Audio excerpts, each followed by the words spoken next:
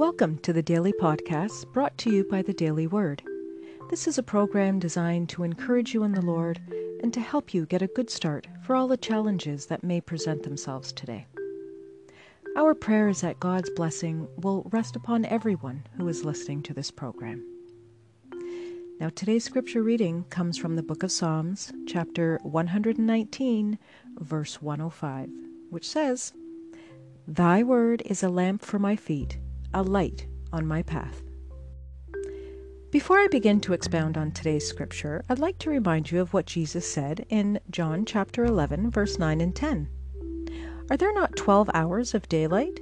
Anyone who walks in the daytime will not stumble, for they see by the world's light. It is when a person walks at night that they stumble, for they have no light."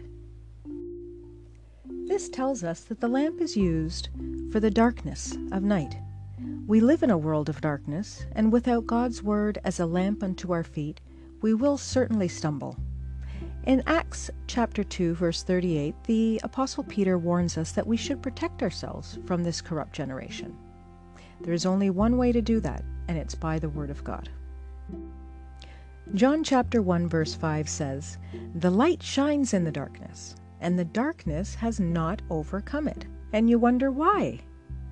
The answer is found in Jesus, because he said in John chapter 8, verse 12 and 13, "I am the light of the world. Whoever follows me will never walk in darkness, but will have the light of life." In biblical times, the lamp was used as a light source for travelers who journeyed at night. In Matthew chapter 25, Jesus told the parable of the 10 virgins. 5 were foolish and forgot to walk with extra oil for their lamps, so they could not complete the journey. Now the lamp is used at night so that we could maneuver through the darkness, through a corrupted world. The light is for our daily walk as Christians. It is not focused on our faces to blind us with its brilliance, but onto our path to guide us. I want to close by saying Jesus gave us the word as a lamp unto our feet and a light unto our path.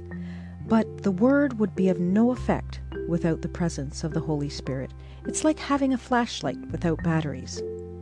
In Matthew chapter 28, verse 19 and 20, Jesus told his disciples to go out into all the world and preach the gospel. But look what he said in Luke chapter 24, verse 49. But look what he said in Luke 24:49. "Behold, I send the promise of my Father upon you, but tarry in the city of Jerusalem until you are endued with the power from on high." That was the batteries for the flashlight. That was the power of the Holy Spirit for the efficacy of the Word.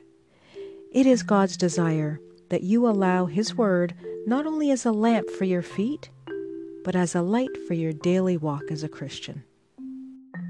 I'm out of time, but I do hope that you were blessed by what you've heard today. Till the next time, this is Cindy saying, trust in the Lord, and He will direct your path.